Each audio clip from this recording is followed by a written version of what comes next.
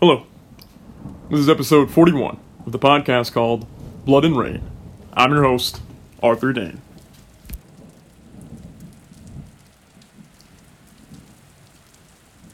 Gentlemen, the most important parts of living is not the living but pondering upon it. And the most important part of experimentation is not doing the experiment, but making notes.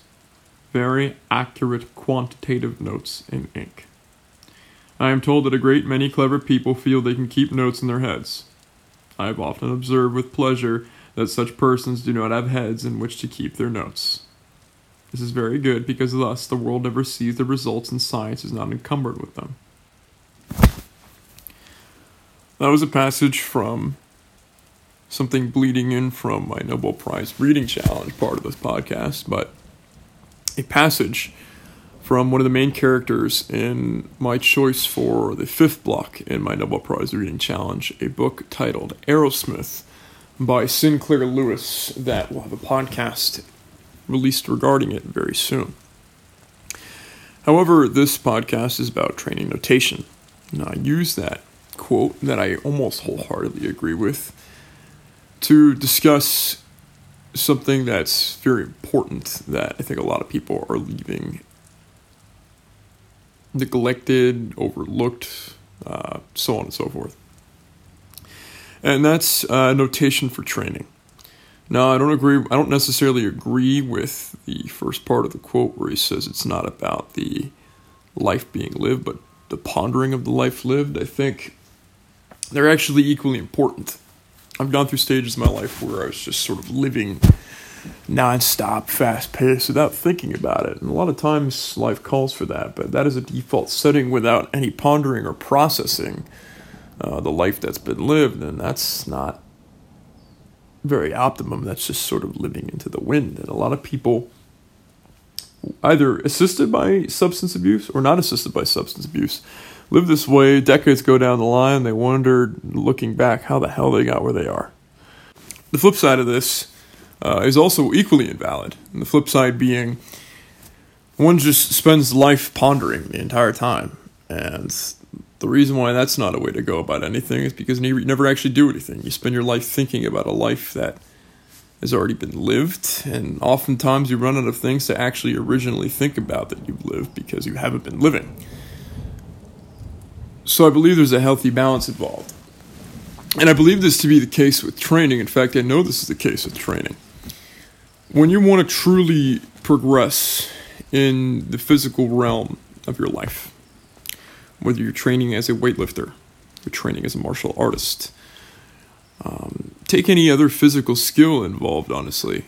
Things that aren't as athletic but more precise and subtle, like fishing or golf or archery. Take your pick. If you have a great training session or fishing session or whatever, a great session developing your physical skill one day, and your mind and your being gets to a certain place in that day, and then the next day you have to take 30 minutes to get to that state again, and let's say you only have 30 minutes left to train or perform that physical act, and really you've only spent 30 minutes doing the true physical act and truly improving. You've been playing catch up this whole time. And that's not something that is optimal if you're serious about developing physically. What you want is you want to know exactly where your mind was. You want to know exactly where your being was when you left off. And the way to do that, very simply, is to write notes. And if you write notes, very detailed notes about the training itself, your mental state, your pitfalls, you'll be able to read said notes, remember exactly where you left off, and you'll probably need about 5 minutes, 10 minutes max to adjust. So then the 50 minutes left or the hour and a half left or however much time you have left is truly spent on improvement. Now, this is going to be a much shorter podcast because it's a very straightforward concept, but it's one that's, I think, is vital, honestly. So, I'm going to take you through 3 of my training sessions that I had in one of my busier days, which is my Monday. Typically, I'm in the gym for Monday for about 10 hours. There's a lot of shadow boxing involved. There's a lot of lighter technique stuff involved, technical sparring, clinch work, stuff like that. But I'm going to list some things that are going to be a bit easier to understand for those of you who've just been sort of dipping a toe in working out or are predominantly just involved in weights or Muay Thai. So I have one workout that's essentially mobility that I'll list. One Muay Thai pad session, so it's just a group pad work class. And a hypertrophy session with pulling hypertrophy. So I'll take you through the workouts that I listed, the notes, and sort of the directions that I give myself for the next session. So in the morning session, I have what's called knees over toes training. Now this is something I outsourced. I'm sure many of you have seen on Instagram the guy literally called Knees Over Toes Guy. He's come back from something like 3 knee surgeries, and after that, he went from a 19-inch vertical to a 42-inch vertical. And I'm not trying to be an NBA player, but that explosion in the legs is something that is very much an asset for a Muay Thai fighter. So I've begun doing this week. So knees over toes training, the warm-up was 10 minutes of backwards walking. The goal listed in the training was to track the knees over the toes and backwards walking while keeping the hips square. Completed the 10 minutes. My notes said it still takes roughly 3 minutes to get into rhythm in doing so. I also noticed that I need to keep my hips more square in those first 3 minutes and be more conscious of that before the rhythm is established. So technically I was only doing 7 minutes of the exercise correctly as opposed to 10. So you need to watch out for that and be conscious of that. And then the next exercise is 25 tibia raises. For those of you who don't know, the tibia is running on the anterior side of the legs. Basically, you'd be standing against the wall with your back against the wall with your legs a bit further out. And you're basically just dorsiflexing your legs. The notes I listed are, I'm feeling more an impact in my hamstrings than the tibias. Tightness is in the hamstrings and is likely diminishing the full impact of the exercise. So it was extra tight this day in my hamstrings. Typically, I've been experimenting with doing a splits progression, specifically on the front splits earlier in this day. Me not doing it earlier in this day sort of compromised this exercise a little bit. Well, not fully compromised it, but diminished some of the gains from this exercise. So once again, I list the tightness in the hamstrings is likely diminishing the full impact of said exercise. The next 25 calf raises. The notes, very brief. There aren't any problems with this exercise. It's simple completion. So, sometimes it's not that deep. I don't need to reinvent the wheel. If the exercise went great, not much to improve on. There it is. 25 knees over toes calf raises. Now this is a kind of a peculiar exercise he uses, and I'm going to try to describe this as effectively as possible for those of you trying to visualize. You have your hands against the wall. You have your knees bent over the toes, but you're keeping the back straight. And you're doing a calf raise while staying locked in this position. It takes quite a bit of coordination, to be honest.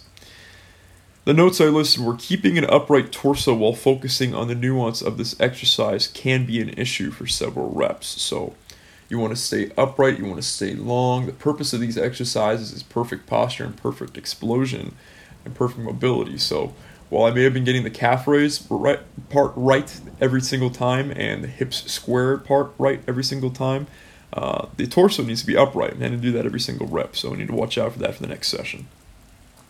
I'm going to skip the exercise called the Patrick step because that is going to be very difficult to describe.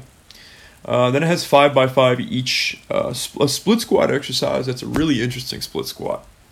You start in a traditional split squat position. You go down into, it's more of a lunge. You go down into this squat.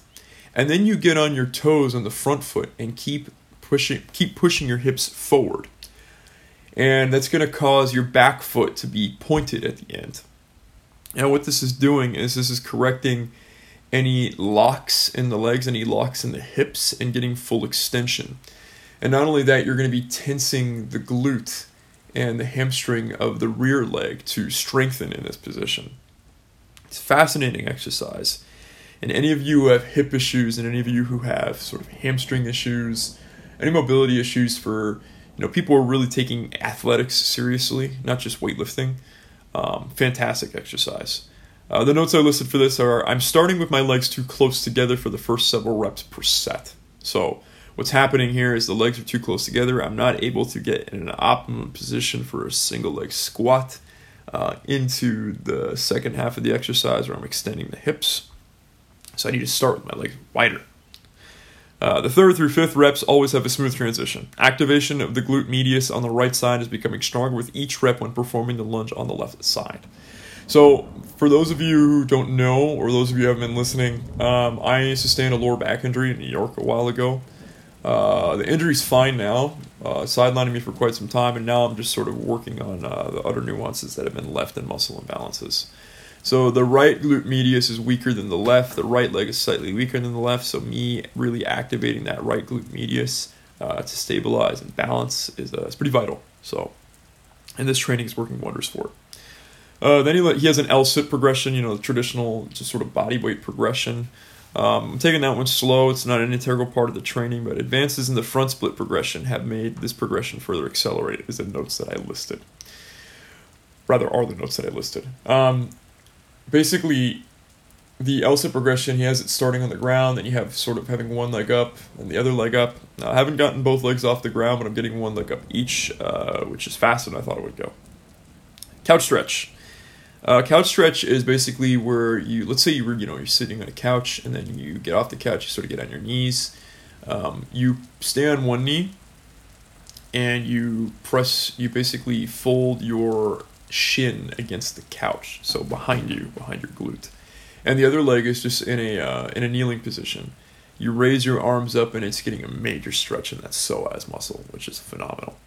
I listed notes. This stretch is vital for finishing the regimen, for staying relaxed and in alignment after such strenuous exercises. It's a great finisher to make sure that things don't tighten and seize up and completely negate the training previously executed. So that's going to be, honestly, the most nuanced description of all the training notation here. Because it's dealing with mobility, but notice that I'm being very, very specific with the very subtle aspects of movement, because what I'm dealing with isn't these big movements like a squat or a bodybuilding session. Smaller movements take more precise notation and adjustments, and they're going to pay dividends down the line. So that's why I'm taking such detailed notes in this regard on the very, very small movements. The next workout session came right after this one. So it was a Muay Thai pad work class at the gym I fight out of. The warm-up was 10 minutes jump rope. Just could do that in my sleep. Then we started with mitt work. So we do back and forth. Not back and forth. We do one side does 3 rounds on the mitts. The other guy holds. And then the same thing for the Thai pads. So then the coach does this thing where it's, for 2.5 minutes of the round, you're working in the primary combination. And then the final 30 seconds of the round, you have a burner secondary combination that's a bit faster paced and shorter. The primary combination for the mitts was jab, slipping to the left, so I'm tilting my head to the left to avoid a right cross from the opponent / the pad holder, launching a front uppercut after that slip, a rear cross. Now he's going to throw a wild hook at me as part of the exercise, so I'm going to reset away from the hook by tilting my torso back, and I'm going to come back with a cross, hook, and a cross, followed by another retreat to reset. That's sort of mirroring the movement of an actual fight. I see there's so many people who do pad work that is not situational. And they look really good on the pads, and then they get into sparring and they're wondering why they're getting torched, because their pad work doesn't have any application of situational application as if you'd be in the ring. When you see a lot of Thai coaches doing just one-on-one pad work in the ring, they'll have the athlete basically do a combination and have him move, do footwork in one way, and then you'll sort of corral him in the corner of the ring and say, get out of the ring, and have him throw a certain combination and have him move out. So that's situational pad work, but a lot of classes don't even start that from day one, and they should be. So this class, it's a very good gym, so we're doing this sort of situational pad work despite it being a class setting. So the notes that I had for the mitt work are as follows. I had to tell the pad holder to apply the proper range for each strike. I was able to extend the jab well because I'd created enough distance for the first strike, with the slip and the uppercut cross following suit. The mitt holder pressed too far on the counter sequence, however. The only strike of the three it was appropriate for was the second cross in which I could apply an escape foot. The solution was doing a step back before the first cross, which set up the correct range. So let's go through this once more. The primary combination was jab, slip left, front uppercut, cross, reset away from the hook that the opponent's throwing, to follow up with a counter of a cross, hook, and a cross, and then a reset. So what was happening here was my pad holder wasn't a very effective pad holder. He wasn't very good at holding the mitts. Some guys, they have the proper temperament and they establish a proper atmosphere for holding the pads. They're very focused. They mean well. A lot of the times, you see a lot of professional mitt holders. They're very stoic and very fluid, and they have a certain temperament. Some guys have the temperament down, but they don't have the actual art down, and this was the case. This guy was if you're a good pad holder, you're gonna, unless specified otherwise, you're going to hold the pads in such a way that the athlete is going to extend his punches fully, the full length of his arms, unless prescribed otherwise. Like it's an exit, you're purposely throwing short for a situational piece of pad work. But this guy wasn't doing that. He was going too aggro, so I wasn't able to fully extend my cross, hook, cross on the counter after dodging the hook that he was throwing. So, first of all, the notes I have for this are, if I can avoid, being paired up with this guy in pad work, that's going to be more optimum because I don't really have time to constantly adjust. But right on the fly, I didn't have to make an adjustment. So I just treated the situation as the athlete, the opponent that was sort of implied by the pad holder was crowding me. So what I did was I did a step back cross, step back hook, step back cross to get the full proper range, and it still situationally made sense. So I made an adjustment on the fly, and I also took notes. Don't do pads with this guy because he's not effective in holding pads yet. If he's open to learning better, then that's one thing, but for now, I don't have the time. So that's the notes on that. Secondary combination was, for still on the mitts, was defend overhands on both sides, rear uppercut elbow, rear elbow, rear elbow. This coach who was doing the pad session in particular is very traditionally Thai. A lot of traditional Thai pad work isn't as fluid. You see the more what's called Muay Femur style strikers, really technical strikers. They're going to be a lot more fluid. The greats, we're talking Samrak Kamsing, we're talking Samat Payakarun, of course, Senchai, Namsak Noi. Guys who had really good boxing are few and far between and did very well in Muay Thai. The traditional Muay Thai can be a bit choppier, the rhythm-wise. You throw in almost every strike for power, and it's more rhythm breaking than rhythm making.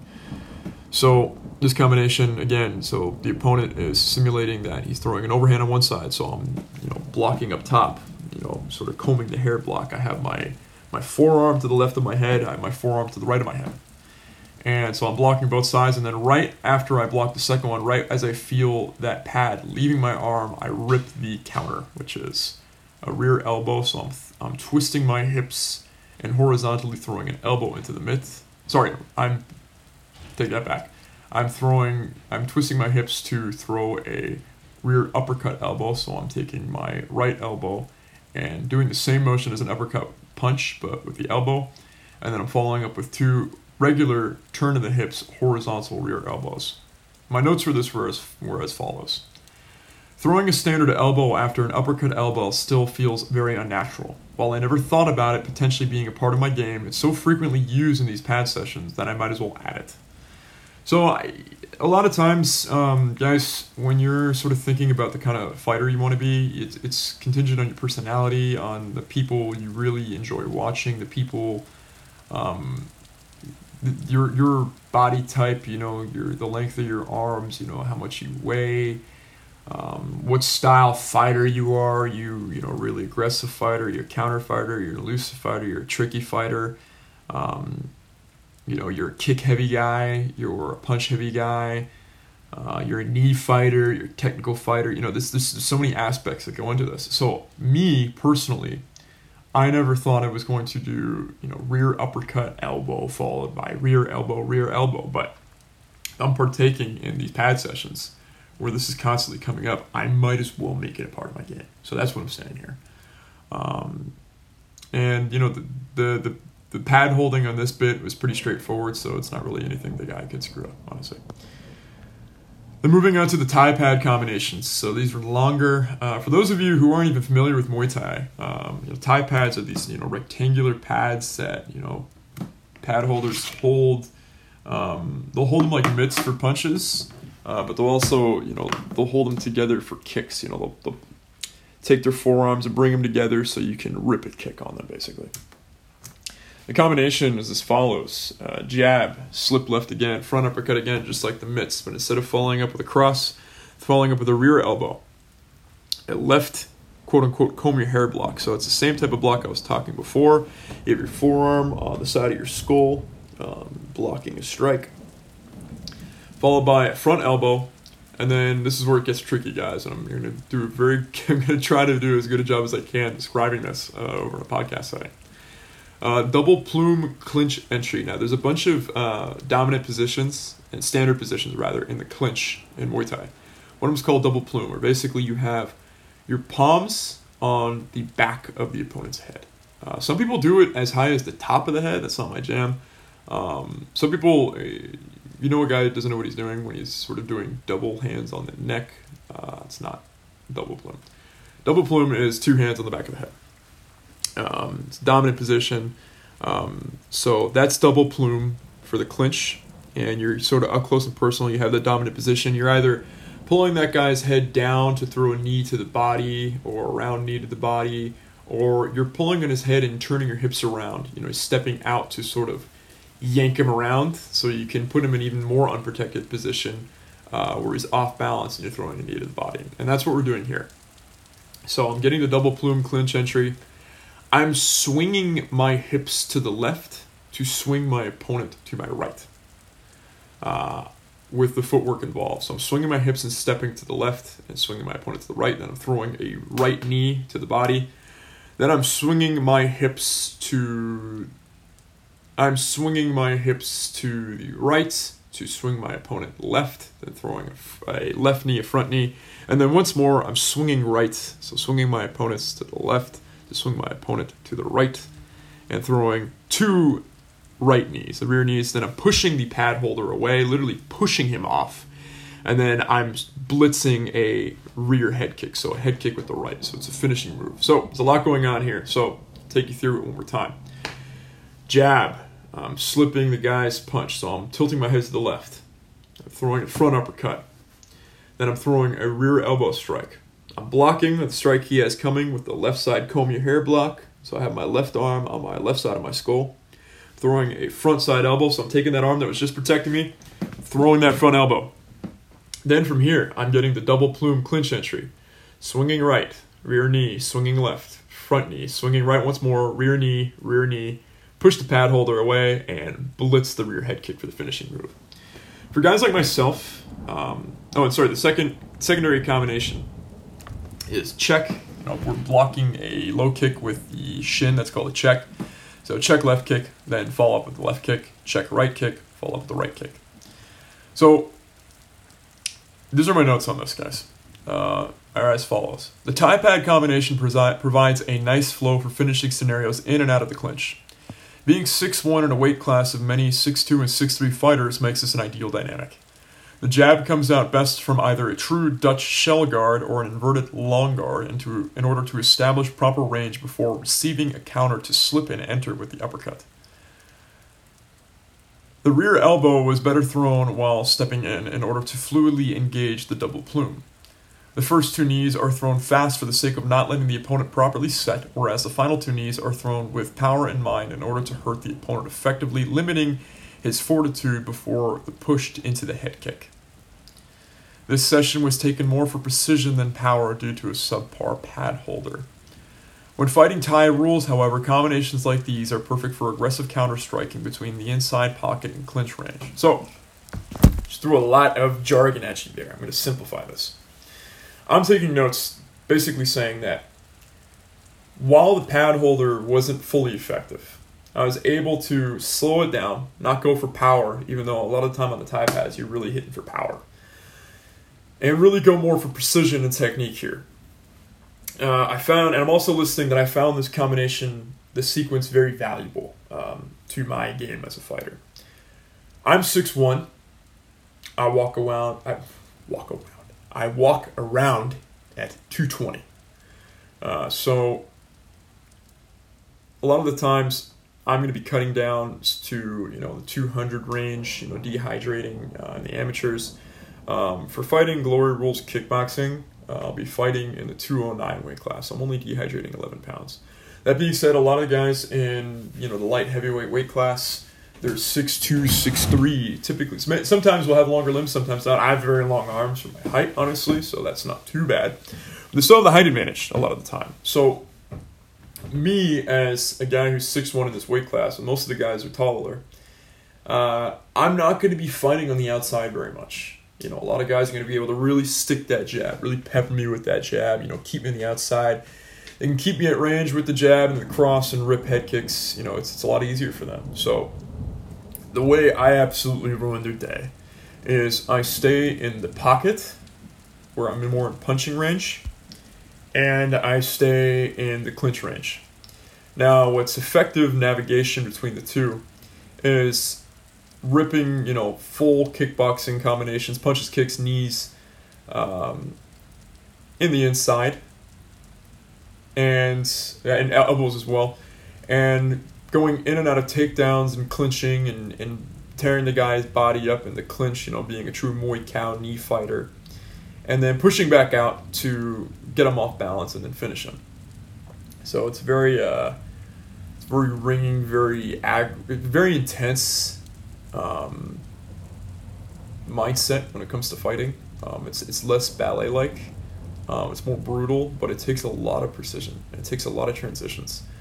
So basically what I'm saying, the notes I took, that I value this combination very much, and this is something I'm going to work on. On the specifics, rear elbow was better thrown while stepping in order to fluidly engage a double plume.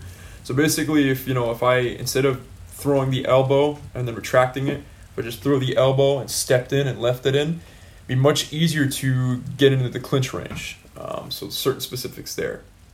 Again, guys, this whole podcast is about training notation. If you want to get seriously good at a skill, you're going to take the most specific notes.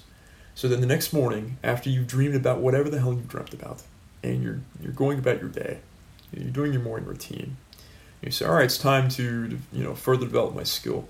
You can read your notes, and you can remember exactly the lessons you've learned, the subtle movements, and the essences that you're dealing with, and the energy that you're dealing with, and the mindset that you're dealing with in furthering this skill. You're picking up right where you left off. You're not relearning things. Relearning's a waste of time. I don't have time to waste time. So last one, this is going to be a bit easier for all you weightlifting types. It's pulling hypertrophy session. So that's pulling bodybuilding session. How about that? The way I organize my training, guys, when it comes to hypertrophy, I only do hypertrophy 3 days a week. I'm not a bodybuilder. Don't care. I want the optimum aesthetics and body composition possible without sacrificing any effectiveness as an athlete/fighter. So, that being said, and honestly, guys, for bodybuilding, the most effective method is high-intensity training. Dorian Yates. Dorian Yates picked up where Mike Mentzer left off. You're not training more than 4 days a week for effective bodybuilding. The reason being is you have two variables with bodybuilding. You have intensity and you have volume.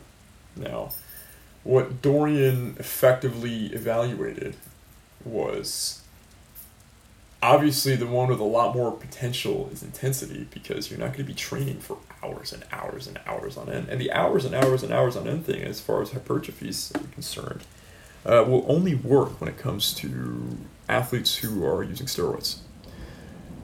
High intensity training works whether you're using steroids or not. Total of 4 hours per week of training.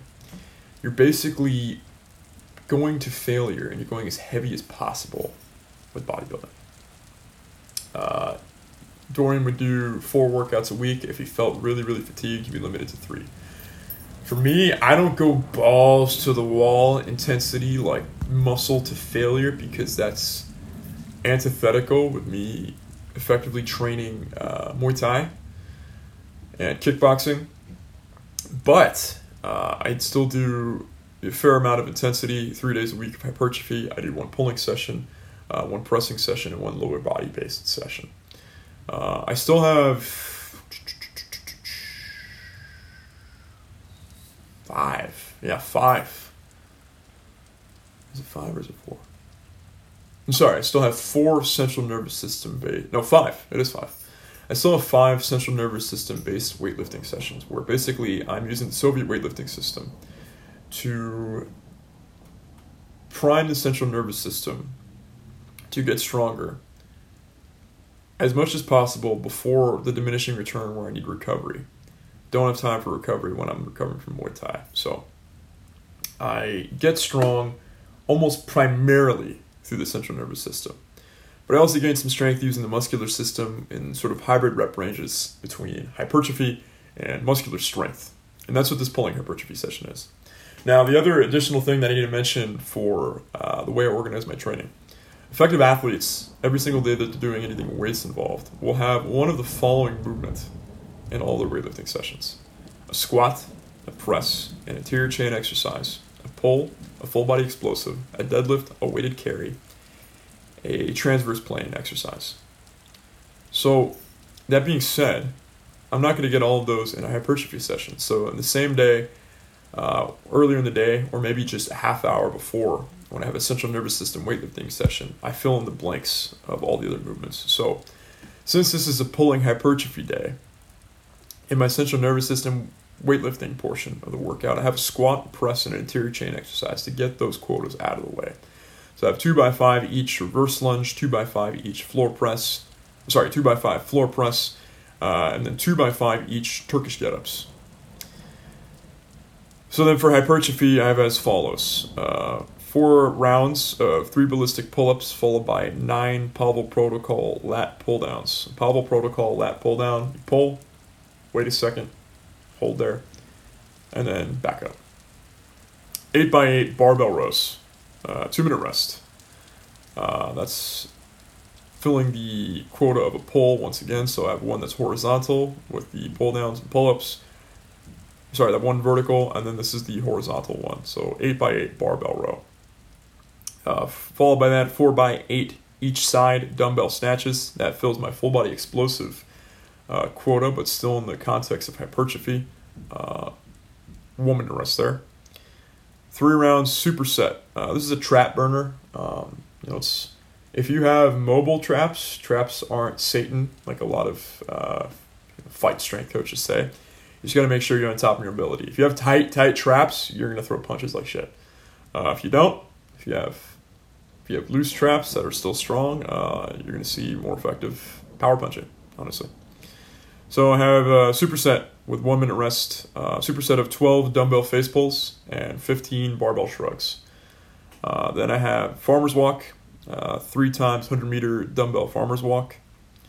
Then I have explosive rack pulls, 4x8, and then 4x10 each landmines. So let's translate once again. All of you know what a barbell row is, so I'm not even getting into that. Dumbbell snatch, for those of you who aren't familiar, maybe you're not. You have the barbell snatch, where you're taking a barbell and sort of the most primal exercise in the barbell arsenal. You have your hands wide, sort of snatch grip. You're lifting it off the ground. You're ejecting your hips to bring the barbell directly overhead in a wide grip, not a hands over shoulders sort of position like a clean and press. Unilateral training will help with muscle imbalances. So you're doing the same thing, except you're doing it with one hand, and you're doing it with a dumbbell. So that's what a dumbbell snatch is. Dumbbell face pulls, you're getting in more of a traditional row position here. So what you're doing is you're getting in that, if you see the difference between sort of the traditional rows that you'd see like Serge Oliva do, Larry Scott, any of your classic bodybuilders, they have their knees bent and their torso horizontal and they keep that static position while pulling the barbell towards them. The difference between that and the Yates row is the Yates row, you actually have your torso sort of more diagonal and more upright.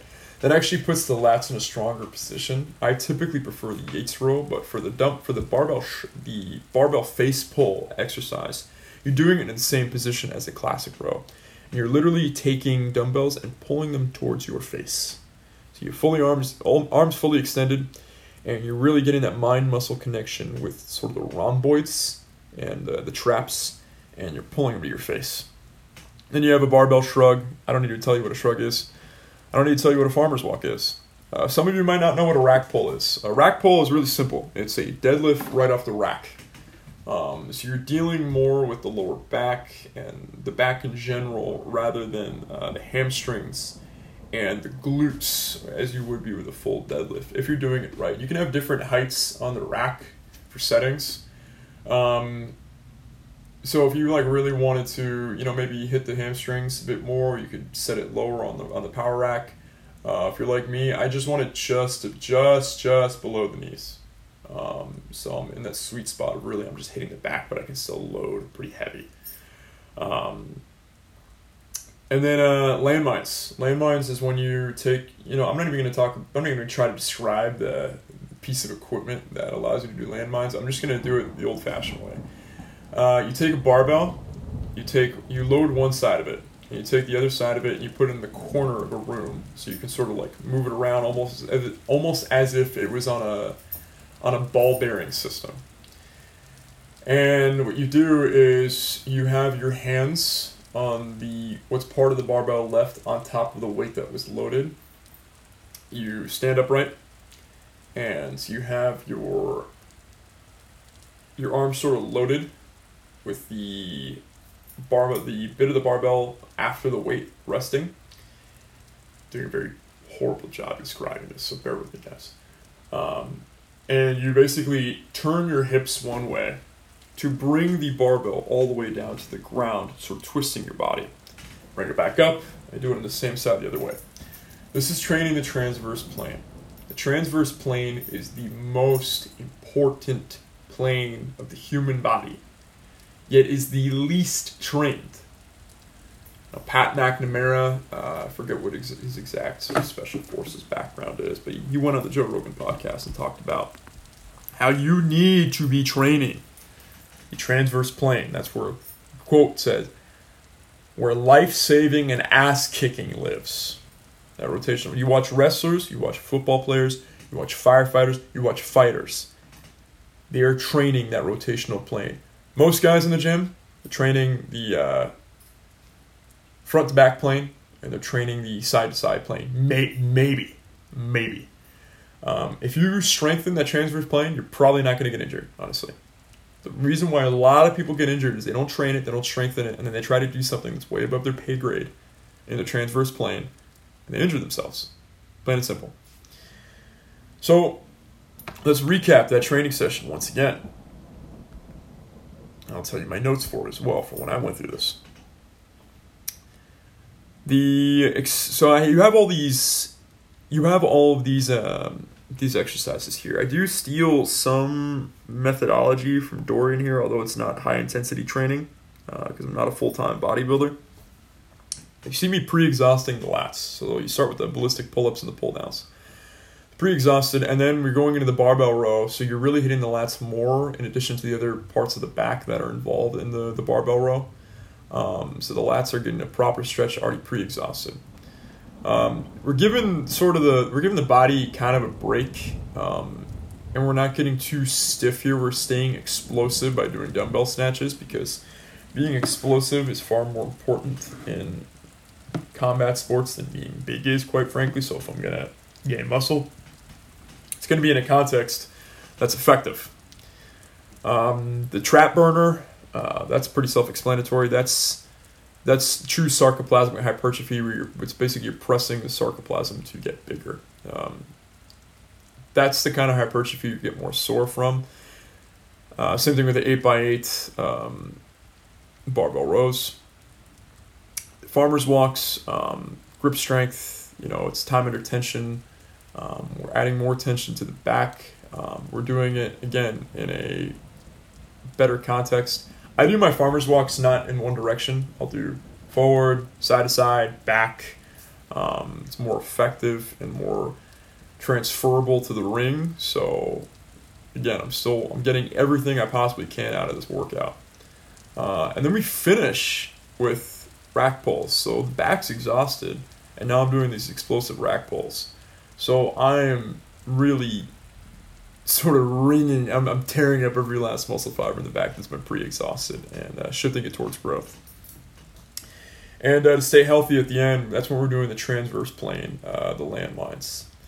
So my notes for this, did I list weights? I did not list how much weight I was doing for the pommel pull down, so there's an error in my notes, guys. For the barbell rows, 235. The dumbbell snatches, we went with 90s. Face pulls, 50-pound dumbbells. Barbell shrugs, 315. Farmer's walks, the heaviest dumbbells in the gym were 100s, so I just did it with that. I would like to get some of those loadable, like beast metal farmer's walk carriers, so I can load up heavier on the farmer's walks. I can load up plates for those. Those are awesome. Explosive rack pulls, 425, and 4 times 10 each landmines. We just did that with, if this is only a plate at the end. So yeah, 2 plates at the end, so 50 plus 95 pounds. My notes for this: lapses in intensity when it comes to any exercises that have to do with sarcoplasm, specifically the 6 and 7 sets of barbell rows. I'm not gonna lie to you guys, I don't really like bodybuilding that much. I like the intensity of it. Like, I put my, you want to talk about the parts of training that you can really just go full meathead about, and you put on Black Flag, the Melvins, Bring Me the Horizon, Soundgarden, Kill Switch, Ministry, Nine Inch Nails, Dreamwife, any of these bands where you can just fucking flip it and rip it, That part I enjoy. But my primary enjoyment when it comes to the weights is strength, lifting ungodly amounts of weight for new feats of strength. And, I'm primarily a Muay Thai fighter, so I'd rather be doing that all day, honestly. I'm getting back into full shape, like pre-COVID, pre-injury shape, and I should be making that just in time by the end of the year before I move to Thailand, which I'm really excited about. But there can be no lapses in judgment, and there can be no lapses in intensity. So 6th and 7th reps of exercises that I'm doing, 6 and 7 sets rather of exercises that I'm doing that I wrote down myself, being subpar, that's unacceptable.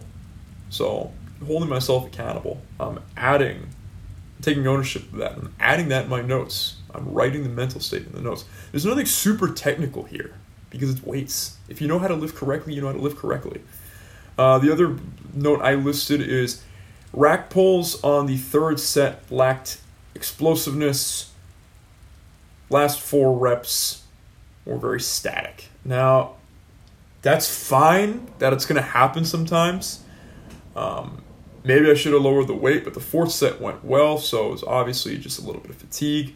Maybe I should have given myself 2 minutes and 30 seconds rest in between rack pulls. That I still have the time to do. I got this session done, guys, within 55 minutes. Any effective hypertrophy session is going to be under an hour. After that, it's the point of diminishing returns, because this is all about growth. In terms of the context, guys, of when I applied this in my day, I got most of my intense training for Muay Thai out of the way in the morning session. So this hypertrophy session came in the evening now. So what does that mean exactly? Well, all the fast-paced cardio stuff, hitting the mitts, hitting the pads, hitting the bag, doing clinch work, had sprints earlier in the day as well. My Monday's absolutely fucking huge. So I wait until the very end for hypertrophy. I give myself some rest in between the morning session and the evening session. My morning session takes 6 hours. In that middle of the day period, I get out of practice about 1:30. I get back in the gym at 4:30.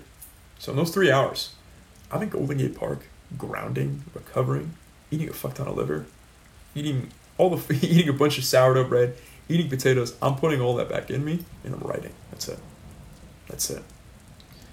I take my evening session lighter. I don't hit it as hard. I do more Dutch-based combinations with the private coach. I do more fluid movement. I'm still working, but I'm now creating an environment for my body to grow. I'm not stressing it the hell out. And then right when I get into hypertrophy, I do this. I hit it balls to the wall. The only thing I have afterwards is a splits progression. That's it. And then I can feed. I go home, take a shower, do my nighttime routine, go straight to sleep. The way I got to that routine, where I sequenced everything correctly, was through a bunch of trial and error, a bunch of research, all of which had very detailed notes. If it wasn't for the detailed notes, couldn't adjust to where I am now. It's a really effective split that I'm doing so far. I'm loving it. And I can adjust it. I can adjust to if my schedule changes, so on and so forth, whatever. Unforeseen things happen, who cares? We'll adjust. But if you're serious, guys, about becoming a master in your physical skill, you're going to take notes. Plain and simple. I hope this helped. I hope I didn't get too technical. That's not true. I'm glad I got too technical. I hope you enjoyed the podcast, though. I hope you found it informative, and I pray that all of you start taking very detailed notes, adjusting, and applying. Until next time, good night and good storms.